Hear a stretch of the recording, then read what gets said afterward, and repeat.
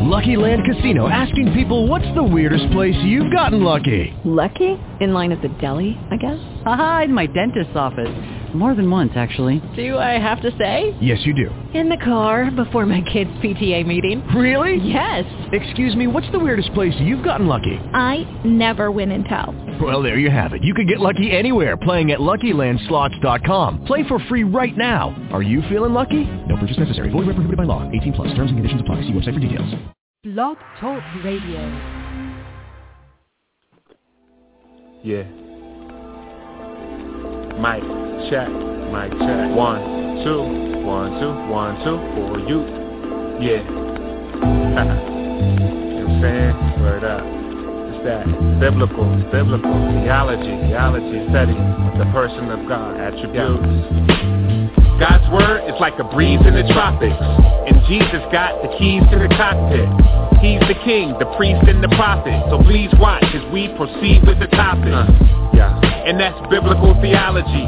That phrase alone, they give some people allergies. They say it's not practical enough. Just give me Jesus, that will be enough. That seems plausible and logical. Nobody wants to be all cold and theological. But being a theologian's not optional, cause when you talk about Christ, you're saying something doctrinal. Either it accurately portrays his majesty, or it's a travesty, or worse, blasphemy. You can do a global search. This mark is crucial to the health of a local church. The Christian life is a difficult odyssey. The faithful are a statistical anomaly. The enemy wants to trick us hypnotically. That's why we need that biblical theology. Lord God, deliver us from apostasy. The human heart is given to idolatry. The situation is critical. We gotta see the importance of biblical theology. What do I mean? And welcome to another episode of Theology Matters with the Pellews. We are so excited and happy to have you here with us. I am one of your hosts, Melissa Pellew.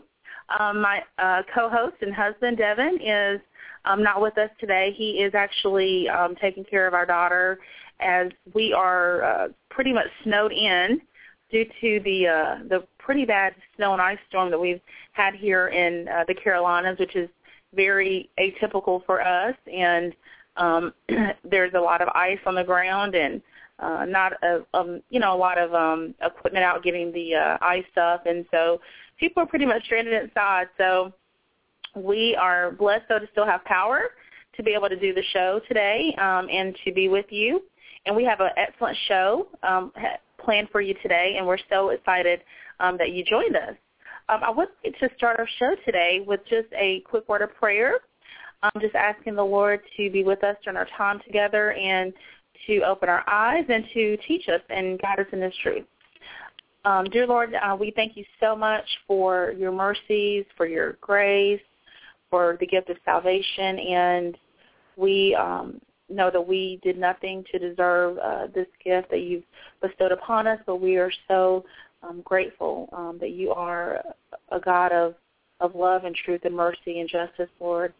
Lord, we want to thank you for keeping people safe throughout the region as there's various weather conditions that are affecting our country, and we pray that you keep people safe and out of harm's way, and that you protect those who are out and about trying to restore power and to keep the roads safe, and our emergency responders and policemen and firemen and those who have to be out in the weather, Lord, just watch over them and just keep them safe, Lord God. We want to lift up the show to you today, and we want to ask that you, first and foremost, be glorified and honored through everything that we say and do, Lord, because everything is about you, and the goal is to bring believers closer to you, that we are more equipped to defend your truth and to share our faith with others. And, Lord, that those who are listening who may not know you may hear something that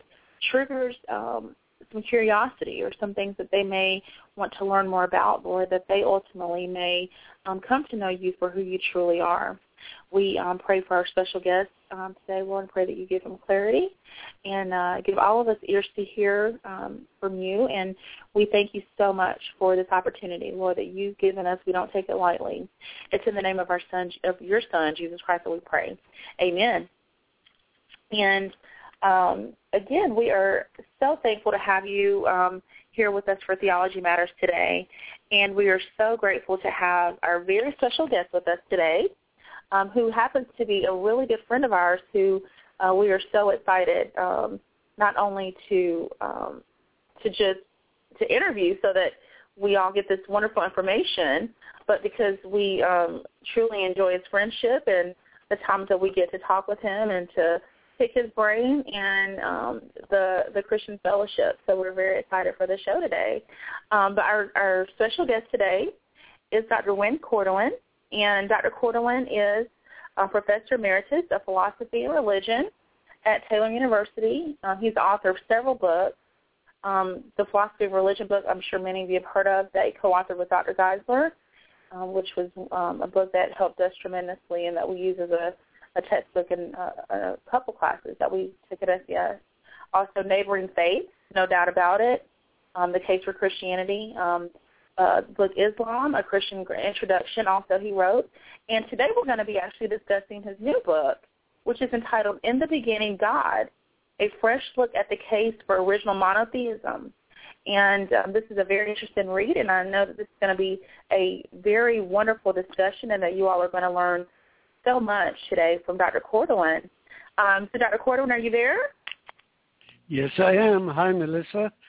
First of all, let me just say that you're just getting a little taste of Indiana with your weather. Oh, and man. So yeah, I'm having a hard time feeling sorry for you. Because you live with us all the time, huh? Yeah. It's so funny because, yeah. Oh, go ahead. Well, this winter has been unbelievably severe, even by Indiana standards, over the last 20 years or so. Today's the first day in several weeks that the temperature has gone above freezing. Wow. And so many nights it's been below zero. It's been just really a test of one's fortitude. Right. Not fun for sure. Yeah, we again, we're not used to this, and so we get a snow maybe every other year or so, but definitely not a continuous snow that really sticks. And again, our roadways are really hazardous right now, and a lot of accidents and that are being reported. But, it's so funny. We've been snowed in for 2 days now, and I'm just getting a little stir-crazy. We're so used to being out and about, and, we've had to cancel a few ministry events and that kind of thing that we had planned for the week, but that was okay, for people's safety. But, being those who are usually on the go, it's been a little difficult to be still. But, I think God in his sovereignty and his, wisdom knows what's best for us, obviously. So this has been a precious time as well with my family. Good. Yeah, and so Dr. Corduan, tell us about you and your family and, your life and these sort of things. Maybe how you came to Christ, whatever information you'd like to share in that regards as well. Well, sure. Doesn't everybody like to talk about themselves? Yeah, I was born in Germany in 1949, so that was in the post-World War II years, and spent my early childhood then in a country that was in a rebuilding state. Then when I was 13, we moved to the United States because my dad got an assignment here working with the German Ministry of Defense. Okay. And then we lived in the Washington area in Bethesda, Maryland, actually. And I went to high school here and then to college at University of Maryland, where I majored in zoology. Went from there to Trinity Evangelical Divinity School for my master's, and then got my PhD in religious studies at Rice University in Houston.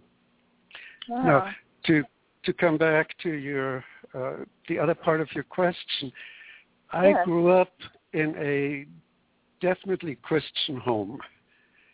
Okay. And I cannot think back to a time when I didn't know about God and Jesus, and the Bible was always there, and I had my own from an early age on, and read it carefully and steadily. When I was about 8, though, I really came to terms with the fact that I was a sinner, and that I needed to have Jesus cleanse my heart, as they say. And so at that point, I made a definite decision, and in a children's evangelism service, I asked Jesus to come into my heart and cleanse me and let me be his child. Now, from that point on, I was totally sure of my salvation. Now, I don't think that everybody necessarily needs to be able to, quote, know the time, the place, the hour, and so forth. The important thing is whether you trust Jesus or not. Right. But for me, there was that particular point that I can look at as whether I confirmed something that was true already, or if it really was a first start. I really can't say. But the important thing is that from that point on, I had total assurance that Jesus had taken care of my sin, that I would go to heaven, that I was his child, and that's something that's I've always been able to think back on, recognizing that it wasn't me who cleansed myself, but it was Christ who died for my sins on the cross. Right. Yeah, that's because you do hear testimonies. Sometimes people have very dramatic testimonies. They lived, a very worldly life. They may have been addicted to drugs or, had other addictions, and then they came to Christ, and there was this very definitive moment in which they knew that their life had changed. And then there's others, like yourself, who pretty much grew up in a Christian home, but they still also had to come to a time where they did come to, like you said, acknowledge that they are, in fact, a sinner and that they needed a Savior.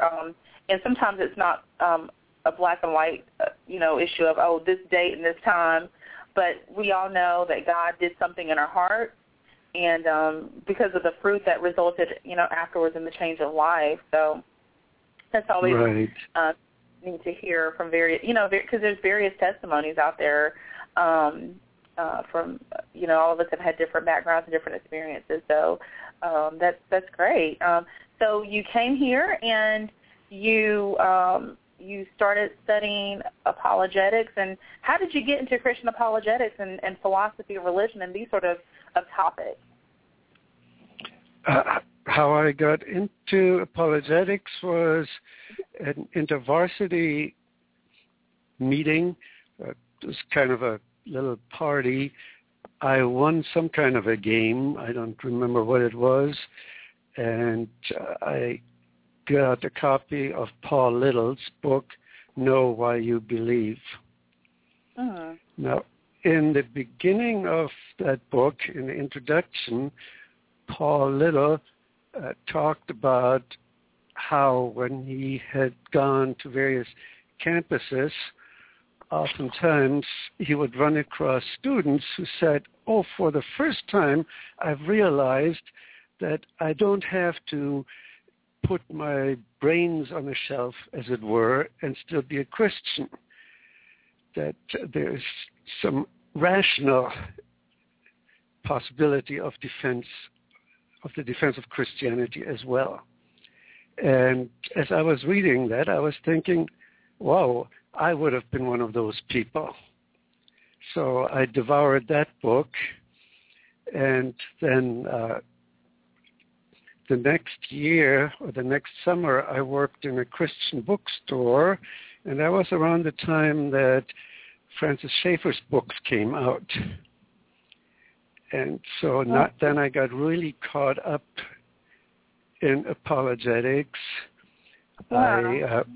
I was at a conference in my junior year, I think, where Clark Pinnock was speaking. That was at the time when he was still a Calvinist and a strong apologist for Christianity.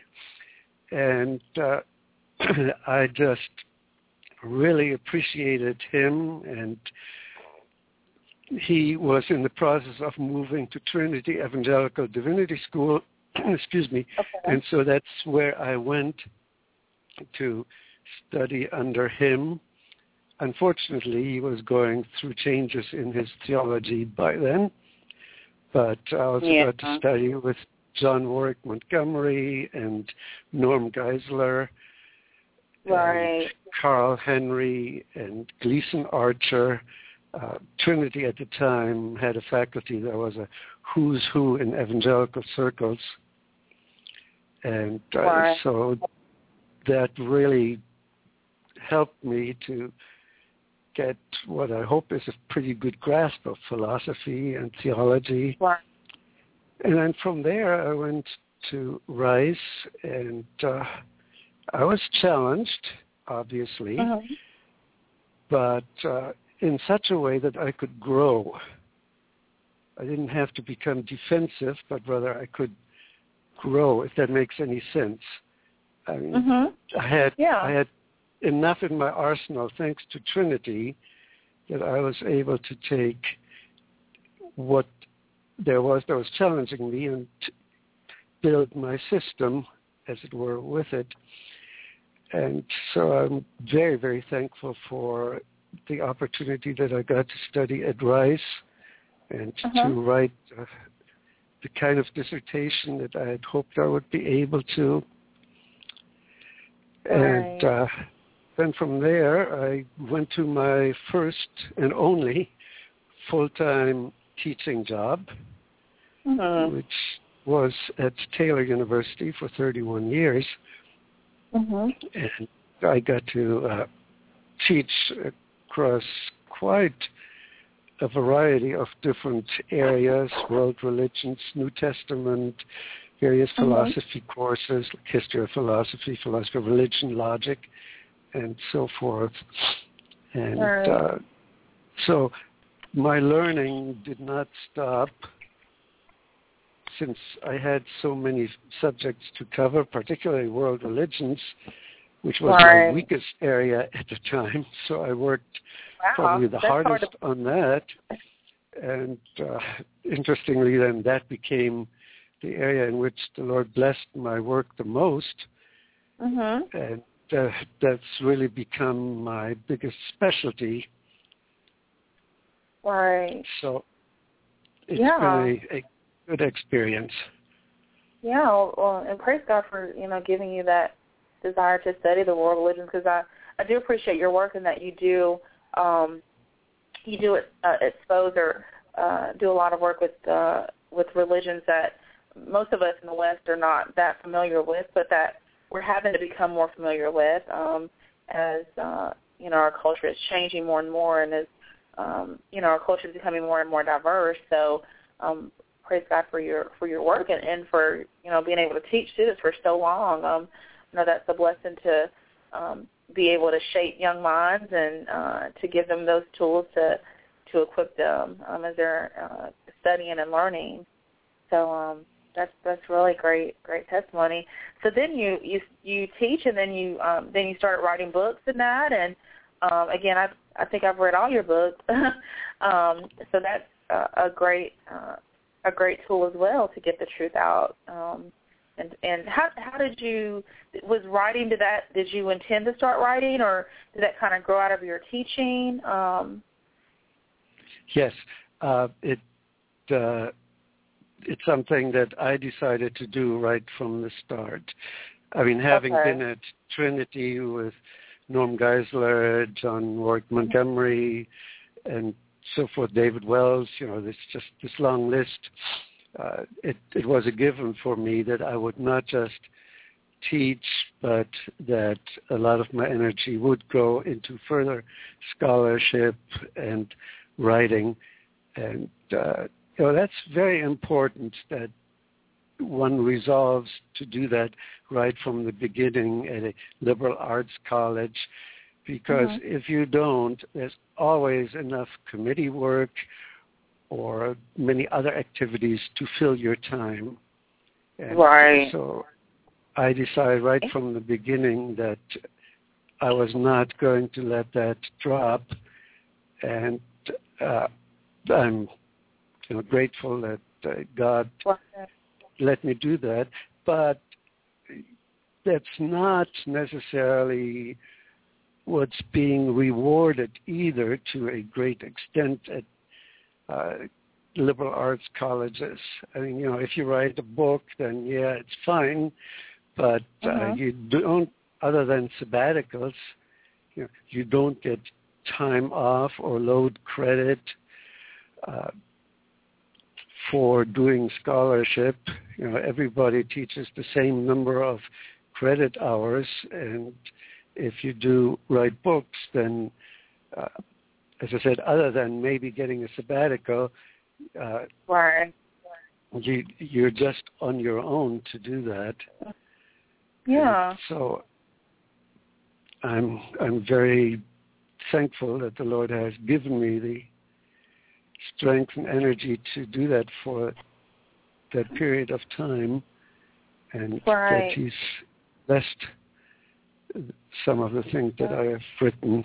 I mean, there is nothing that gives me goosebumps as much as when somebody that I've never heard of writes to me and said that the Lord has used one of my books or something in their life. I mean, that's just really incredible to me, and I don't know how other Christian authors feel about that, but here I am after all these decades, and I still get utterly thrilled by that. It's just miraculous to me. Yeah, I was going to say that's something, your books will live on, far after you have, and their impact can be felt for generations. So that definitely is a blessing that you're able to write. And I know that you have various health challenges as well, but that you're able to pursue and persevere through those and continue to write, and that you have a lovely wife, June, who is just a wonderful woman there to support you as well through your writing and those different ventures as well. Yes, she is. Yeah, June is just an incredible woman in many ways, and she has always supported my academic endeavors and proofread my manuscripts and supported me as I would have to make time to write, and has never resented it. At least she's never told me that she had. And so I'm thankful for her and for all that she has done. I mean, we are, I want to say a team, but that still doesn't really capture it. As it says in Scripture, the two shall be one, and this is life singular, that we are living, and each of us has our own strengths and weaknesses, but we support each other, and it's been good. Well, awesome. I'm glad that we got to introduce our audience to who you are and your heart and your passions and your family and these sort of things. I think we like to bring those issues out and those areas out, because I think it makes the interview more interesting and more personable, as they're dealing with a lot of times some very heady scholastic material. So I think that that's very beneficial to know who we're talking with, and to share them with our audience. So thank you for sharing all that about yourself with Dr. Corduan. Well, thank you for asking about it. Yeah, absolutely. Well, let's jump into it, talking about your new book. This is such an exciting book. In the Beginning, God, a fresh look at the case for original monotheism. And this was released in September. And Dr. Corduan, tell us about specifically the subtitle, which is interesting, A Fresh Look at the Case for Original Monotheism.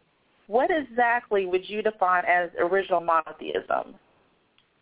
Well, if I'm going to tell you, promise not to say duh or some comment like that. Oh, no. Because, what it is simply the idea that the first human beings on earth worshipped the one and only true God who had created them. Mm-hmm. Okay? Now, if you're a believer in the Bible, Christian, Jew, or a Muslim who believes in the Quran, your reaction may very well be, duh, isn't that what the Holy Book says? Well, it does. And in that sense, there shouldn't be any question. And it sounds kind of weird to think in terms of having to make a case for it. Of course, making a case for it then has to do with addressing the outside world.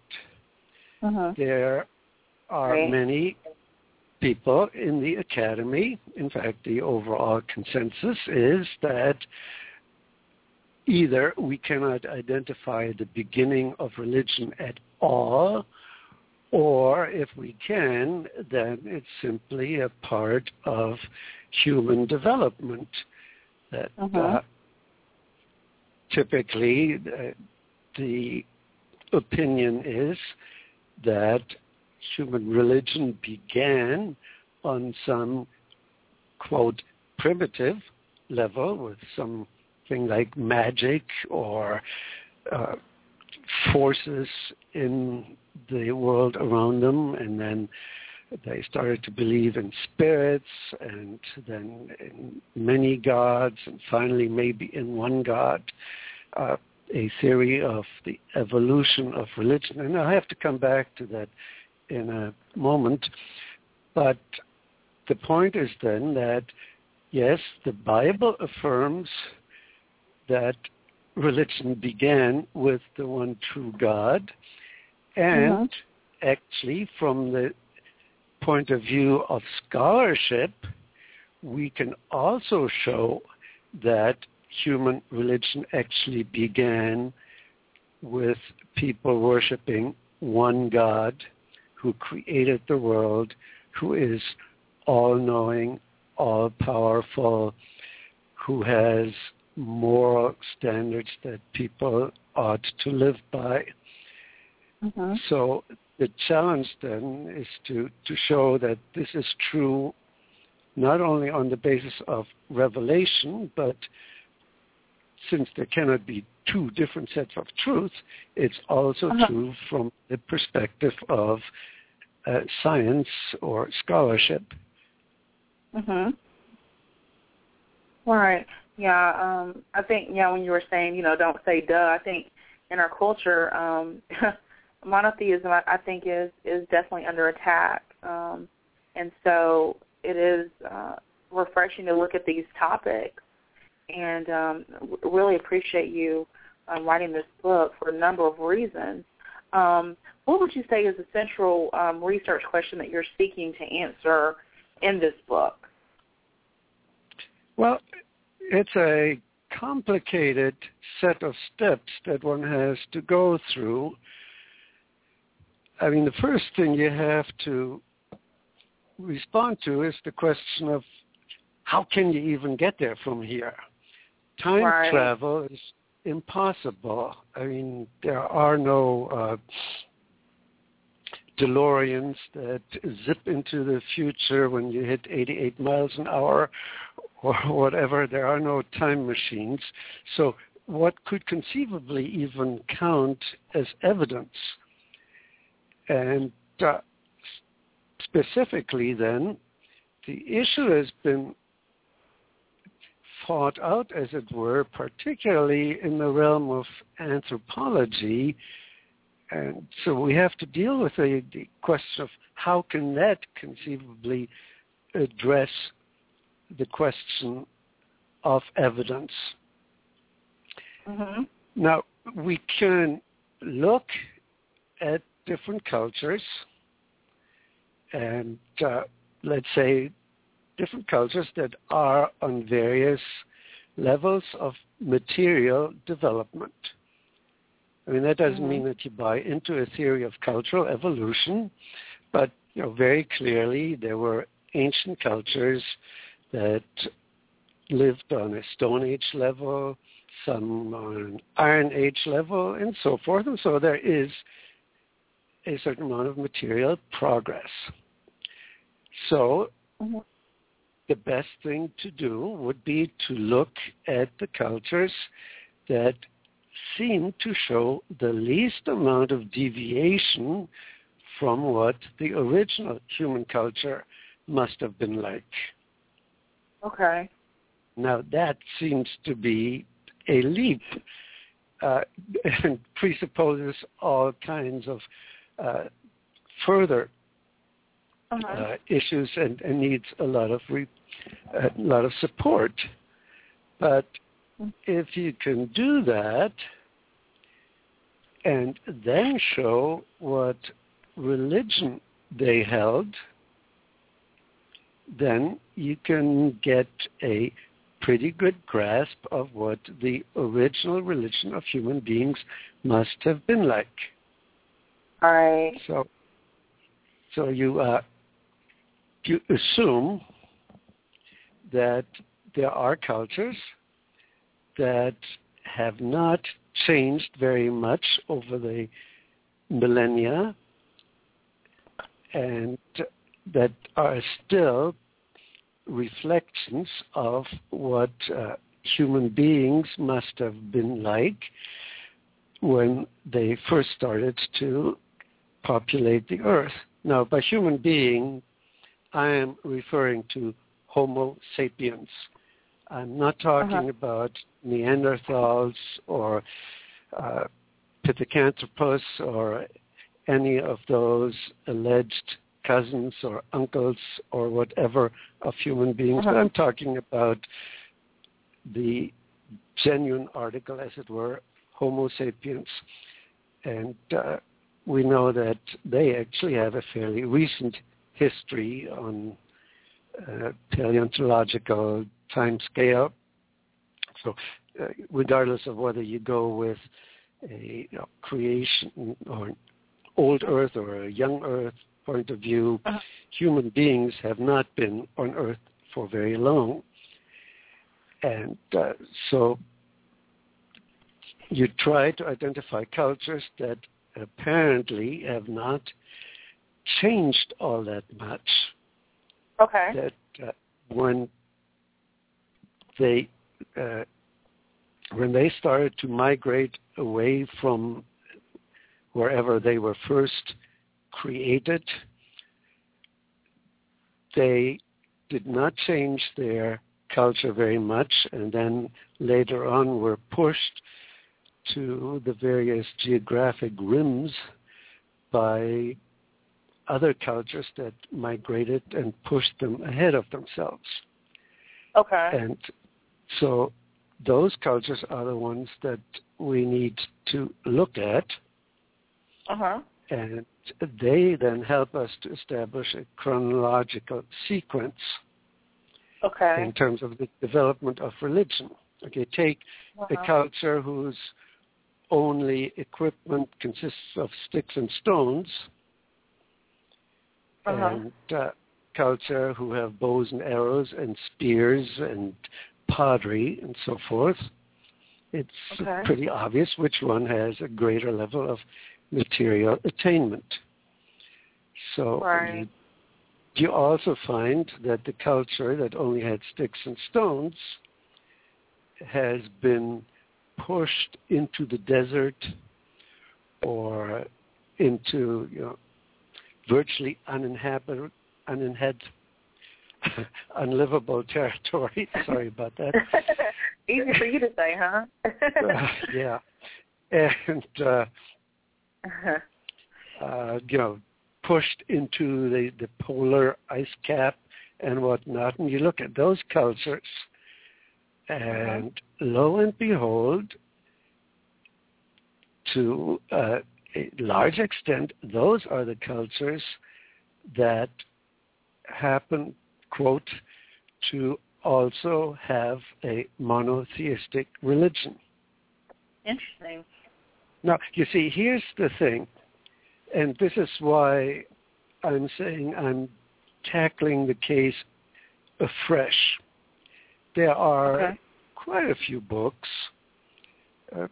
several dozen at least, that argue or that rather describe various monotheistic cultures around the globe. But they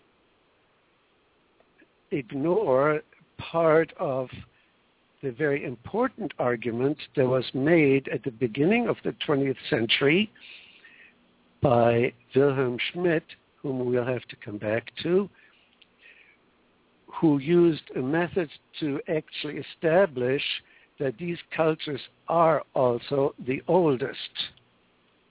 I mean, if you just look at, so many cultures have monotheism, so many cultures have animism, that is to say, belief in spirits, so many cultures have polytheism. I mean, you can't settle the question just by counting and so forth, but you have to have a way of sequencing the cultures to know which ones are actually the earliest to the best of our knowledge. Okay. So that's great. So we've looked back at the evidence of these early cultures, and to look at the forms of religion that they actually practice. And it's interesting, like you said, that so many of these cultures you're finding were monotheistic. We would probably expect the opposite based on what we hear sometimes in modern scholarship about religion and the evolution of, that kind of thing. So that's very... Let me say a word about the evolution of religion, that entire concept, which usually includes religion either began with belief in spirits or with magic or magical forces or something like that, then moved through various stages up to some of the spirits becoming gods, so you get polytheism, and then one of the gods gets more exalted than the others, so you have henotheism, that is the belief in they believe in many gods, but worship of one, until you finally arrive at monotheism. Now, if you ask any given anthropologist or scholar in religion nowadays whether they accept the theory of the evolution of religion, chances are they are going to say no. That is an old, outdated theory that people don't hold to any longer. But if you look at how they actually address specific religions, it becomes evident that that is still the scheme that they have in mind. So Professor X may say, I do not accept the evolution of religion. But then when he talks about, say, Hebrew religion, chances are he's going to buy into the idea that the ancient Hebrews first worshipped spirits living in stones and then had some kind of polytheism and eventually settled into worshipping Yahweh alone. And same thing would be true with regard to other religions.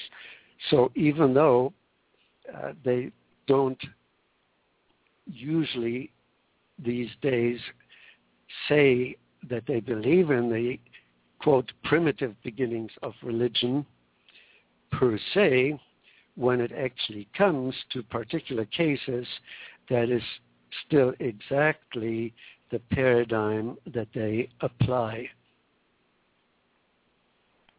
Okay. And so in terms of the main thesis of your book, you're basically looking back you're going back to the start of human culture and the forms of religion. So this is basically a look back. Is that correct? Yeah.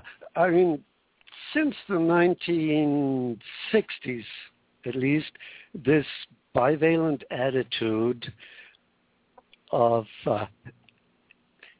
denying the evolution of religion as a theory, but implementing it, has become pretty much standard.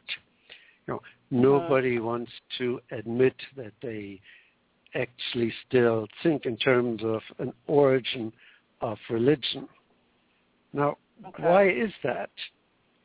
And I'm going to be so bold as to say that could just be the case because the arguments for original monotheism were so powerful that it was better not to raise the question at all than to try to engage it on the basis of evidence. Now, that's a heavy claim, but I think I'm not too far out on a limb by saying that. There are two people who really were responsible for advocating the theory of original monotheism. I mean, at that point in time, a Darwinian version of the evolution of religion was reigning supreme, particularly in Europe and in England under the direction of E.B. Tyler, who taught at Oxford, and a friend or a strong supporter of his was a Scottish writer named Andrew Lang, and early in his career, Lang was a strong proponent of a Darwinian view of religion as well. Then he started to read some of the reports that came from various parts of the world by explorers, anthropologists, which was becoming a new discipline actually at the time, missionaries and so forth. And he realized that the world over there are these cultures on a low level of material development who hold to monotheism. And so he became an outspoken critic of the theory of religious evolution and the straitjacketed pattern that it set on the study of religions. But Andrew Lang was not able to say with certainty that the original religion was, in fact, monotheism. He was inclined in that direction, but he said, here's one culture that's animistic, one culture that's monotheistic, and I'm really not able to say on scholarly grounds which one is the earlier. So then the second crucial person came along, and that was the German scholar Wilhelm Schmidt. And he applied what was called the culture historical method, and came up with criteria to discern between which culture probably was the older one, and on that basis created various levels, or rather observed various levels of development and wrote profusely on that subject. The 12 volumes of his Der Ursprung der Gottesidee, the origin of the idea of God, which is not available in English, there are 12 volumes of about 800 some pages each, and he dealt with all these different cultures in detail, and then made a very strong case, not only that the earliest cultures had this monotheism, but they also believed that this God had revealed himself. And nobody has read Schmidt. His books have been ignored, basically. When you read what others have had to say about him, it's almost invariably a quick dismissal on the basis of stereotypes or having read some of his lesser works very carelessly. He was a Catholic priest, a member of a religious order, and the most common reaction to him is, well, as a Catholic priest, what do you expect? He would write a book, or all of his books, in defense of belief in God. Right. But, that's just plain bigotry. And he would dismiss criticisms like that. And if people were a little bit kinder and more serious about it, he would say, show me where I have let my so-called bias interfere with the data. And so, as I said a few moments ago, consequently, the best way to deal with him from the perspective of those whose views on religion and morality do not coincide with belief in God has simply been to call a moratorium on the entire question of the origin of religion and to dismiss him and not deal with the issue on that basis. Yeah, so his work was not readily accepted, I'm assuming. Well, no, not very much at all. I mean, he had some supporters, and they were pushed to the side at all as well. So, yeah, it sounds more paranoid than it really is, because these kinds of things happen all the time. I mean, it's not just that Christian scholars are being ignored by the academy. So, we see the same kind of thing in the intelligent design debate. But, that happens all the time with regard to other topics as well. There's always a ruling paradigm, and people who have other views get excluded. But in this particular case, it is especially poignant because we're dealing with such an important issue, and the case that he has made, in my opinion, is just overwhelming. And, I may add there that we've had to make some mid-course corrections. Some of the data that he worked with have changed at this point. We know more than he did, and so in my book I've addressed those, but the bottom line is that they actually make the case for an original monotheism stronger than it was in his day. And with his work too, Dr. Corduan, this wasn't just some summary or some article that he wrote. This was 12 volumes. 12 volumes and various other full-size books, if you can call them that. They're the best English summary is what he called a manual to teach from, and it's called The Origin and Growth of Religion, Facts and Theories, and it was translated by H.J. Rose in 1931. Okay. Now, actually, there was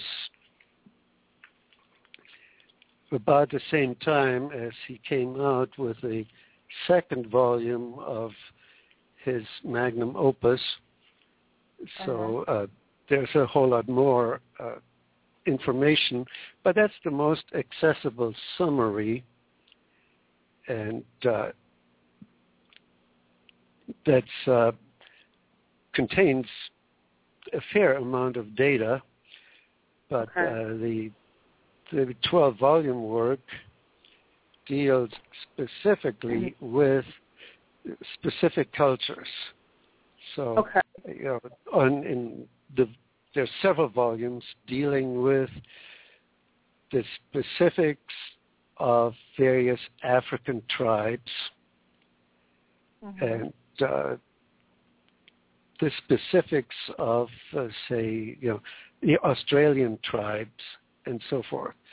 So he's working with very hard data constituted by reports, and so it's not a matter of speculation or argument on the basis of pure inference, but he's definitely engaged in analyzing the data in as raw a form as he had access to them. Okay. Yeah. Well, hopefully, through reading your book, others will be inclined to go and research Wilhelm Schmidt into maybe his writings and his research will be resurrected, and people will get to really look at the intense research that he did do. Yes, yeah. I really wish that there were some truly ambitious soul who would translate his big 12-volume work into English, but I don't believe that's ever going to happen. But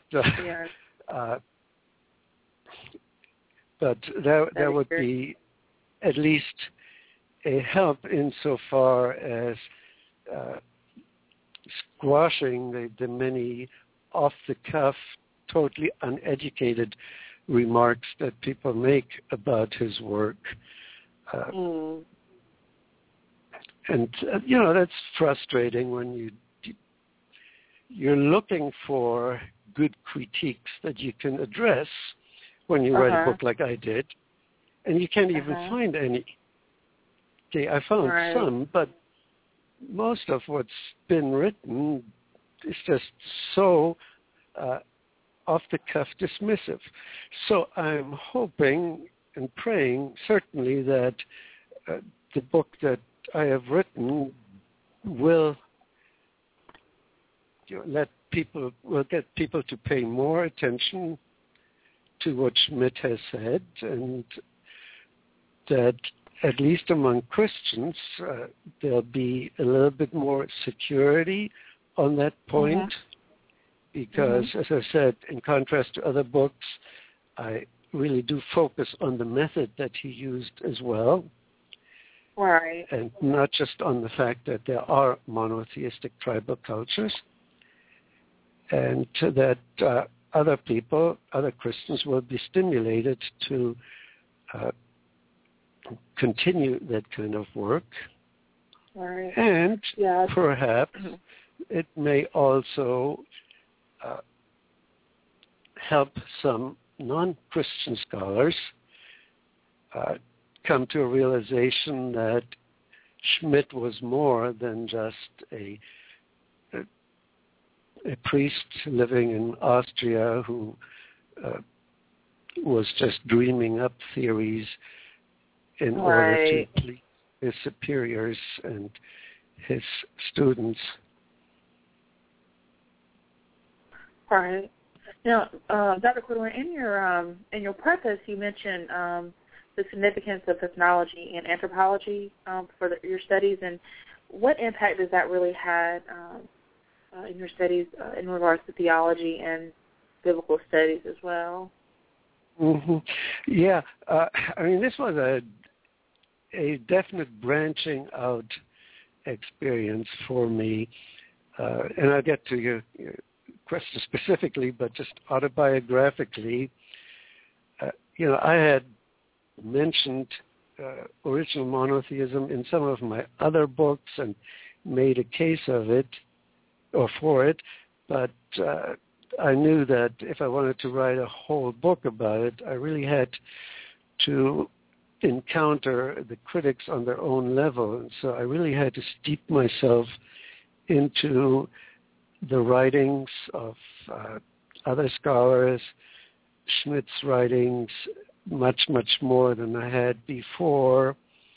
And then I found out that I really couldn't stop there with credibility, that I needed to go back to the sources that Schmidt and others were using for their theories. And thanks to Google and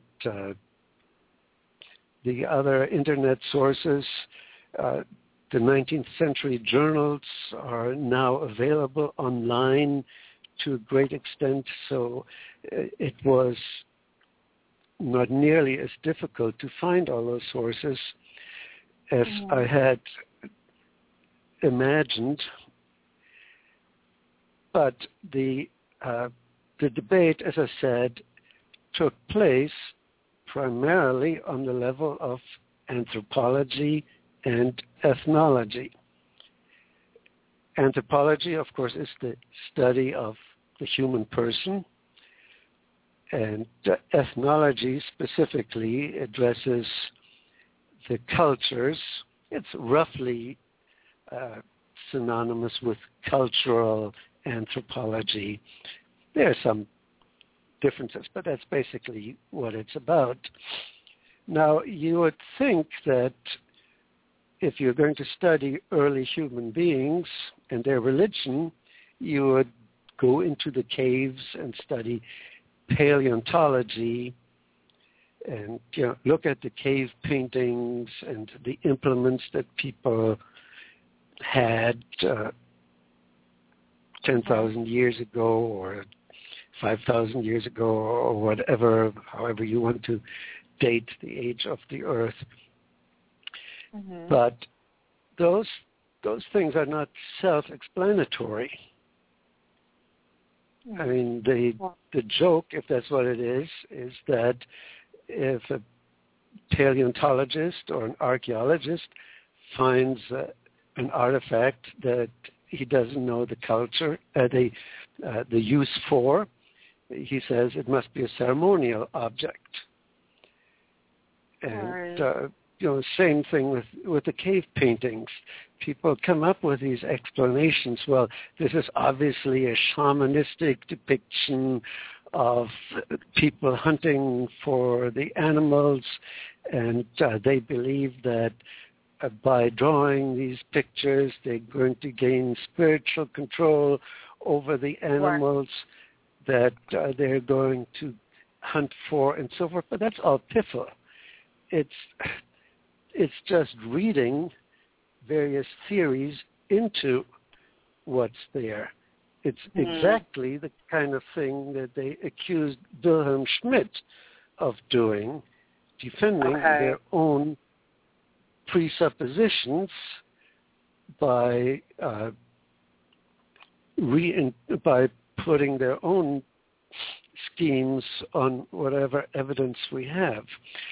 So Right. the much more helpful route was to go via anthropology and ethnology. Now, obviously, there's a risk involved in that presupposition that the cultures on the least developed level are the ones that most closely resemble the cultures of the earliest human beings. And we have to reckon with the fact that they did have to adapt to the various geographical locations that they were pushed into. And so, Eskimo culture is obviously very different in many respects to, say, Australian Aboriginal culture. But the level on which they live is pretty much the same. All environmental things being accounted for, they are not all that different in terms of being on a basic hunting-gathering economy. And, same thing with the Tiarafuegians and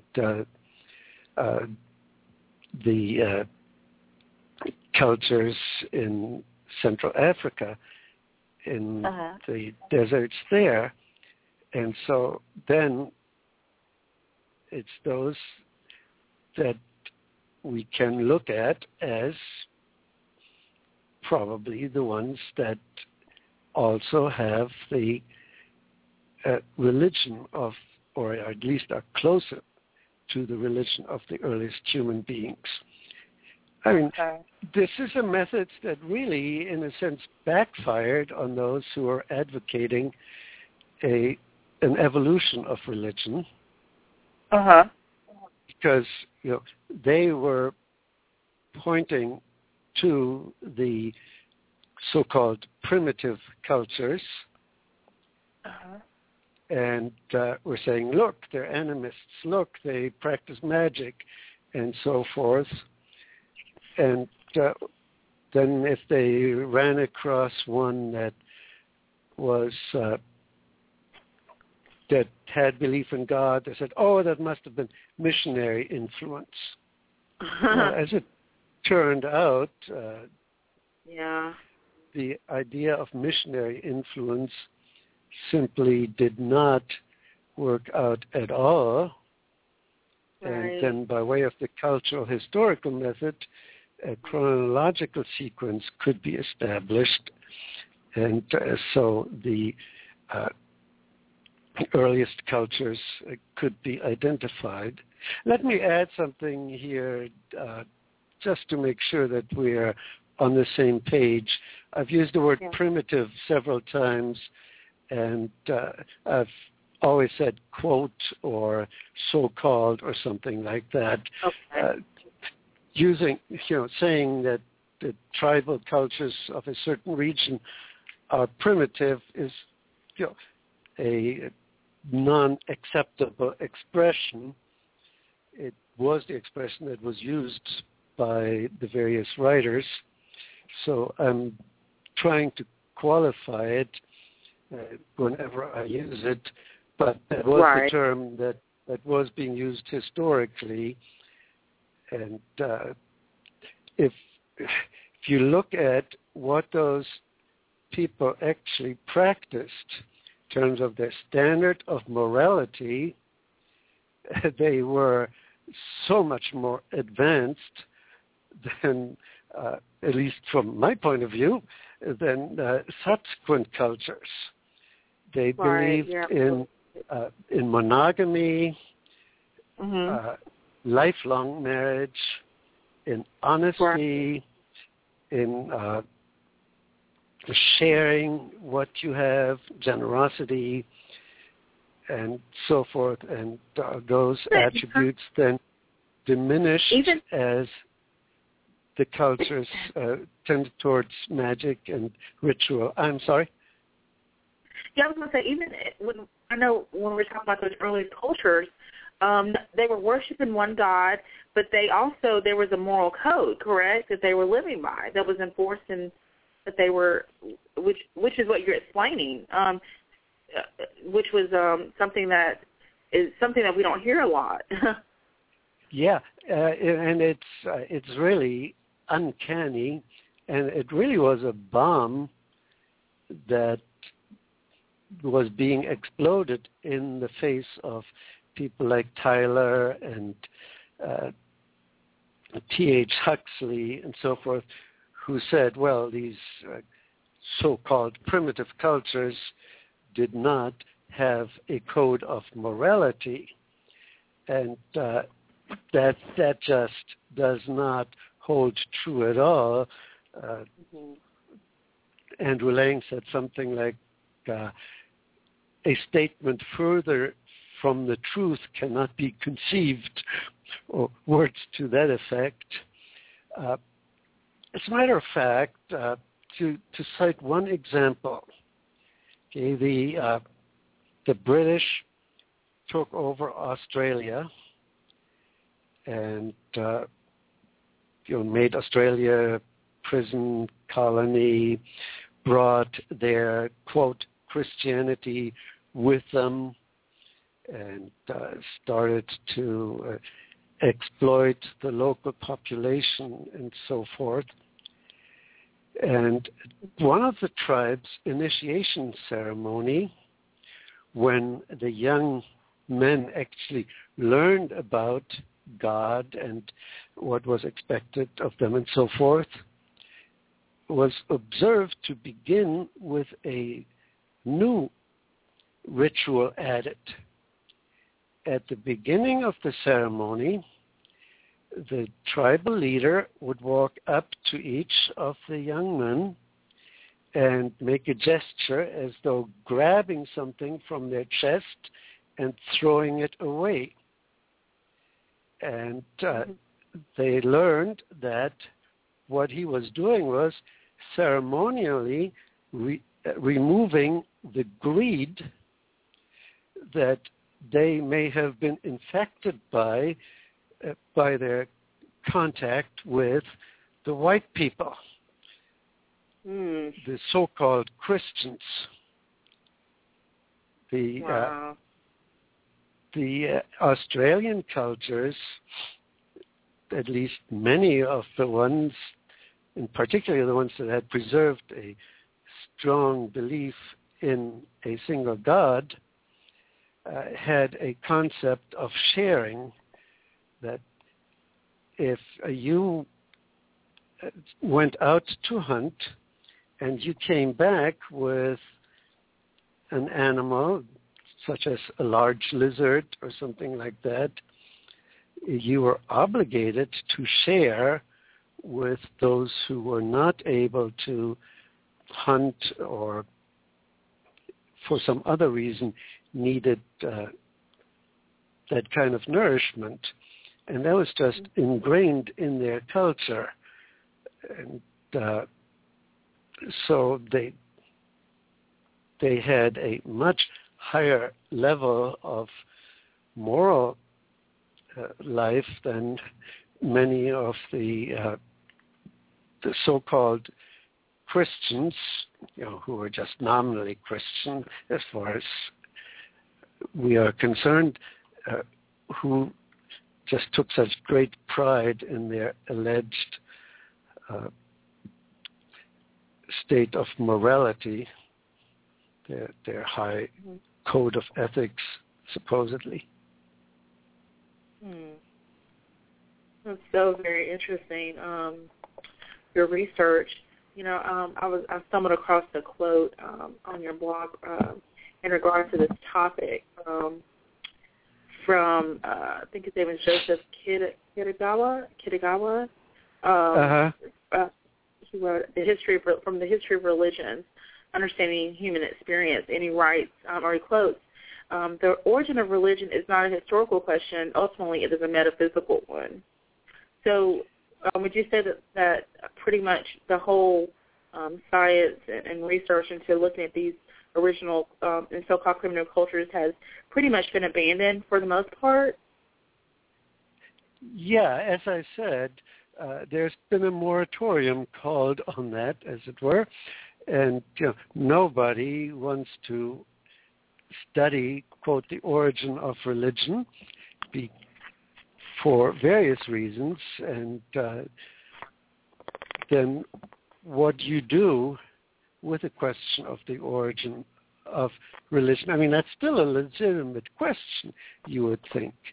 Well, some people like Kitagawa and Mircea Eliade and others have said, well, what we mean by that is not an event in time, some kind of historical point. Now, I think I'm justified in saying that's a little bit of redefining words, because origin surely means a beginning in time. But Kitagawa and others have said that no, that's not what we mean by origin. We mean the fact that it is somehow central to the experience of a human being or something like that. Well, that's answering a question, or that's giving an answer to a different question. Particularly significant and glaring is the work in that respect by Emil Durkheim, who has been called the father of sociology. He wrote a lengthy book on the origin of religion, and for the most part, he talks in historical terms. Now, his thesis is utterly unacceptable, namely that religion began with the practice of totemism, that it has to do with dividing tribes into clans and so forth. And he keeps pointing to the evidence such as was available to him at the time and says, surely all of humanity has had to go through those various stages in order to arrive at the origin of at current religion, beginning with totemism as its point of origin. But then he also says, of course, by origin, we do not mean the beginning in time. And I'm sorry, that makes no sense. Right. But that's, as I said, what has happened. People do not ask the question, what is the origin of religion, or how did religion evolve? But their assumption is still, if it's rational at all, it's still on the side of evolution or evolution-like development of religion. And a lot of these things that have been said by someone like Kitagawa are simply maneuvers to no longer deal with the data as Wilhelm Schmidt had assembled them. I mean, it's not just that they give a different interpretation to his data. They just do not even deal with the data. They make offhand dismissive comments of his method, but do not supply a method to take its place. And so we have outstanding anthropologists like Paul Radin, who has done some tremendous work with Native American tribal cultures and religions, particularly the Winnebagos, and he just dismisses the method and the results in absolutely cartoonish form. And it's just a shame that, even if he dealt with the data and said, no, at this point, Schmidt misunderstood something that anthropologist X said in his report, that would be one thing. But just to say, no, we may not look at any culture beyond what we presently see, that's, to me at least, just not acceptable from a scholarly perspective, because every culture comes with a history. Yes, absolutely. Well, Dr. Corduan, in the few minutes we have left, probably about 12, 13 minutes, let's talk about maybe what are some of the main things that you want people to take away from your book, maybe some of what you hope to be the impact of this book, maybe within the world of Christianity in general, maybe in the world of scholarship in general. What are some of your thoughts on that, and then some of the main takeaways from your book? Well, I think the main thing has to do, or my main goal has to do with Christians. I mean, I know who's going to read the book, and it's not going to be primarily non-Christian professors of apologetics all over the globe. That would be wonderful if they did, but I know what the reality of the thing is.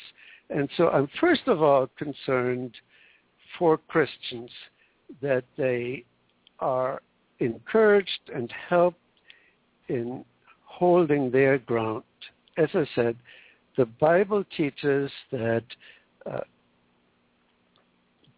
the first religion of human beings was monotheism, and we can hold on to that without feeling like we're being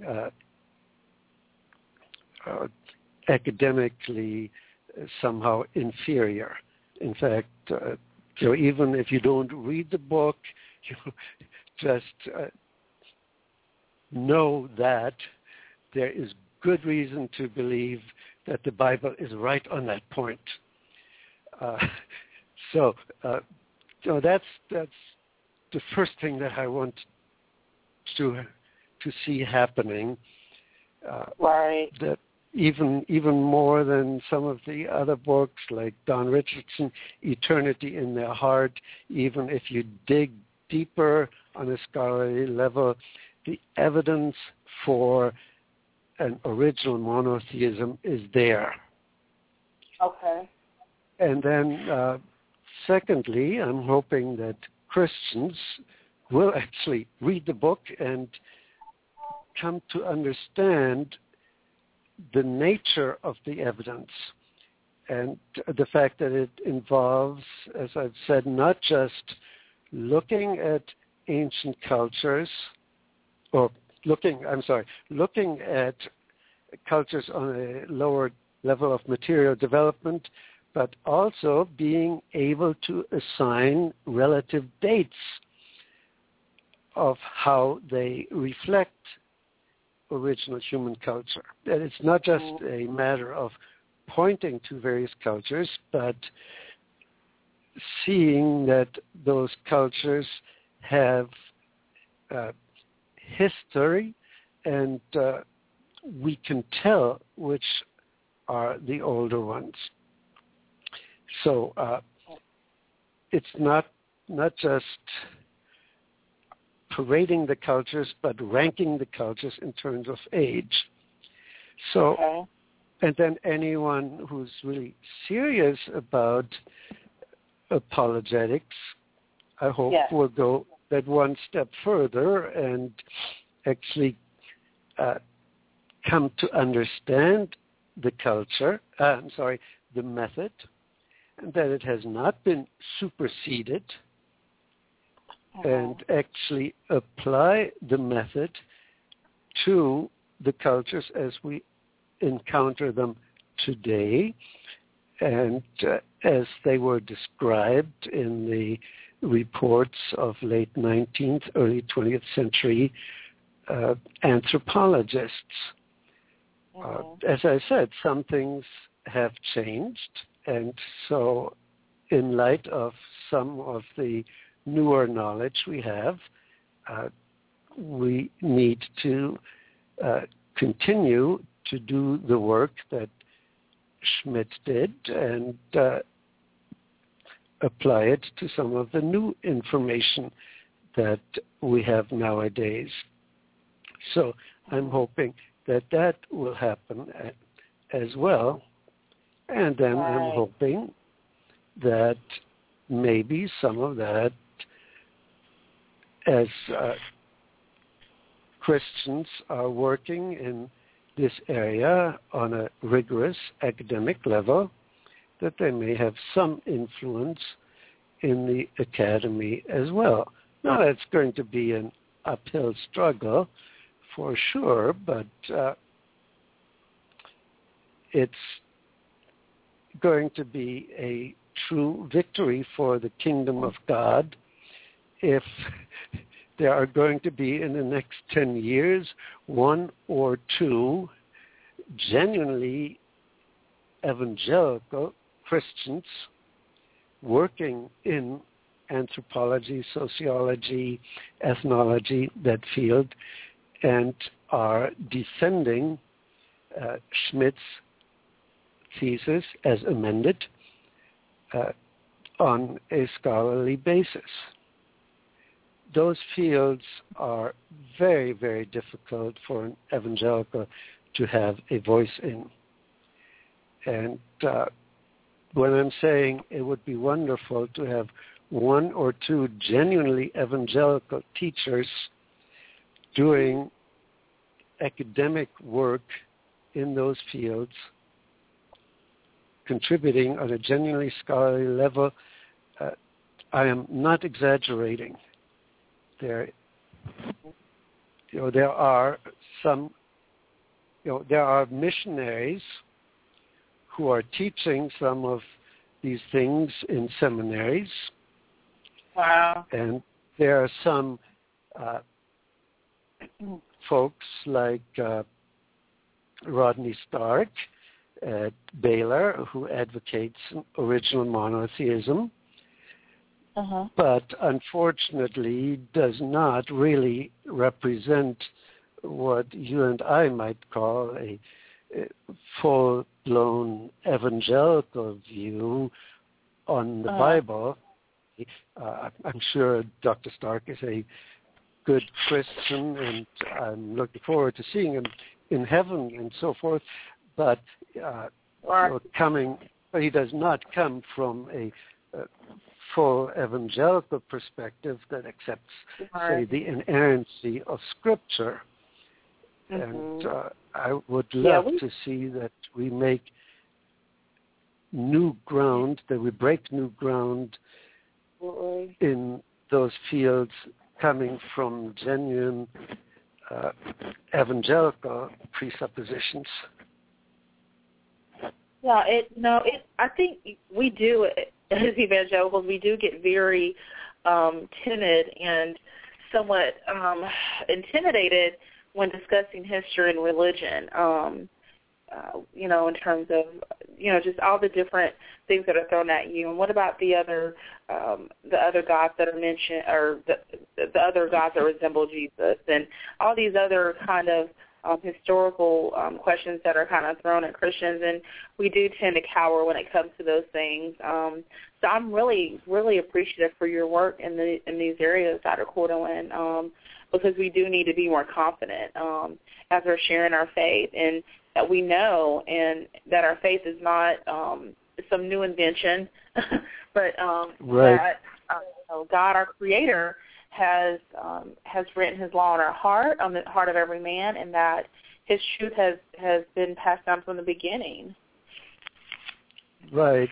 Yeah, and there are two factors there. One is, as you say, timidity, and the other is that for various reasons we have not done our homework, so to speak. We just have not been vocal enough or rigorous enough or whatever in just stepping in and doing solid scholarship. And there are many psychological reasons for that, I guess. But we do need to continue to study and to disseminate what we have learned. And I guess what's important there also is not to seek the approval of non-Christian scholars. Right. As I said, I know who's going to read my book, and so my first goal is to educate Christians. Right. If I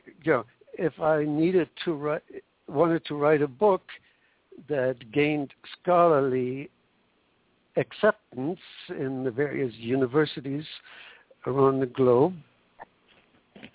then I would have to pretty much compromise, and I don't want to do that. Right. Well, consequently, chances are they're going to treat my book the way that they treated Wilhelm Schmidt's.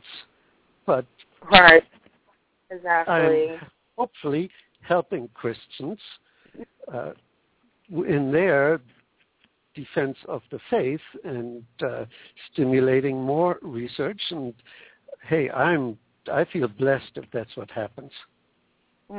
That's great. Yeah, and that's a great perspective, and a great outlook, because, I think you brought up something here, not directly related to the topic, but many times Christian scholars, they do kind of go into the academic world and they start writing books, and to gain notoriety and popularity within the academic institutions, they will tailor the message and they will compromise, and they will kind of cut out the miracles, and they will apologize for things in the Bible that are there. So I appreciate your approach in dealing with this topic and with all your topics, and having, an intended audience, and whoever reads it, you're not changing the message and the research to suit and to become popular with the academic institution. So I really, that's very, very, wonderful of you to have that perspective. Well, thank you. Thank you. As I said, it's a blessing to be able to do that. Absolutely. Well, I know there's not, a lot of money in that, and, not $1 million swarming your way for doing that, for your research in that, because of the audience and because of the work that you're doing. But just know that there are people like myself and those who are listening, and many of our friends that we have come to know and throughout the country who are benefiting from the the work that you're doing, and that many other apologists are doing to strengthen our faith and to give us a bolder witness, because these tools are ultimately for that, and they do help us in our day-to-day interactions with people. As they're, I see we're being blessed at this time in our nation, and that we're able to have more and more dialogue when it comes to the area of religion and God's existence. I think people are becoming more vocal because the opposition is becoming more vocal. So it's really given us opportunity to have these kind of discussions.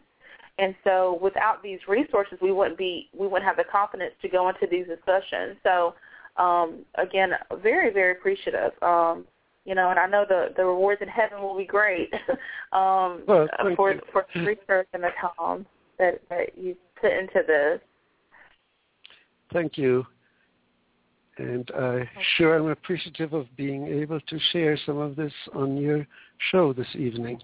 Absolutely. Thank you so very much. And this show is available for podcasts so people can download it for forever and hear this wonderful material. And hopefully people will snap this book. Please, I encourage you to get this book. It's available. I saw it on Amazon and other places that it's sold, Dr. Corduan, that people could get the book that you would recommend. Available anywhere. It should be in all the Christian bookstores. If not, ask them about it, and on Amazon and all the various booksellers on the web. So it's and we'll put the book on our Facebook page, on Theology Matters show Facebook page. I just also posted it in the chat room. The name of the book is In the Beginning: A Fresh Look at the Case for Original Monotheism by Dr. Winter Corduan. And so, again, Dr. Corduan, we thank you so much for taking the time to come here to be with us to share this evening. And we will continue to spread the word about this wonderful book. And we look forward to seeing you at more apologetic conferences and that as well, you and your wife. Well, thanks so much, Melissa. Pass my greetings on to Devin. I will. I sure have enjoyed this chat. Absolutely. Thank you so much, Dr. Corduan. You stay warm. Okay, thanks. You too. God bless Bye. you. Goodbye. Well, folks, we have just had such a wonderful discussion today with Dr. Corduan, and we thank you all for joining us for this discussion, and hope that you spread the information along. You can go back and listen to the podcast because there was a lot of great information shared. So definitely go back and listen to the podcast again, post it, share it, and definitely, again, grab the book In the Beginning, the case, a fresh look at the case for original monotheism. And if you have any questions as well, following up regarding the show or any follow-up comments or questions, feel free to also email us at theologymattersradio@gmail.com. And make sure that you also like our Facebook page, Theology Matters with the Pellews. And we post a lot of articles throughout the week on our Facebook page, as well as the podcast to all the shows. And you can go back and listen to shows on a number of different topics. So we, again, are so thankful that you joined us, and hope that you join us again next Thursday at the same time. And pray that you all have a blessed week, and keep spreading the truth, and keep getting equipped, and to God be the glory. Have a wonderful week, everyone. Yeah. Mic check. 1, 2, 1, 2, 1, 2 for you. Yeah. You know what I'm saying? Word up. It's that biblical theology study the person of God, attributes. God's word is like a breeze in the tropics, and Jesus got the keys to the cockpit. He's the king, the priest, and the prophet. So please watch as we proceed with the topic. And that's biblical theology.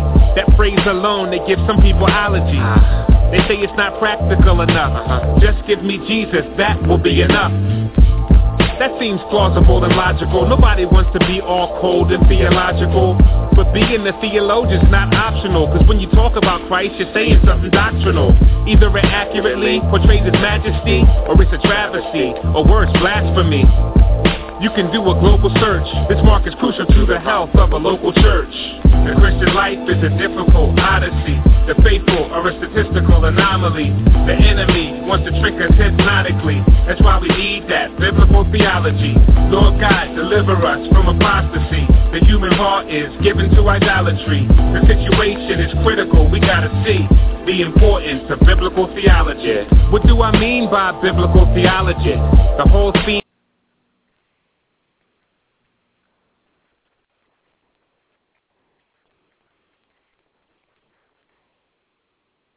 Hey guys, it is Ryan. I'm not sure if you know this about me, but I'm a bit of a fun fanatic when I can. I like to work, but I like fun too. It's a thing. And now the truth is out there. I can tell you about my favorite place to have fun. Chumba Casino. They have hundreds of social casino style games to choose from with new games released each week. You can play for free anytime, anywhere. And each day brings a new chance to collect daily bonuses. So join me in the fun. Sign up now at ChumbaCasino.com. No purchase necessary. VGW Group. Void where prohibited by law. See terms and conditions. 18+.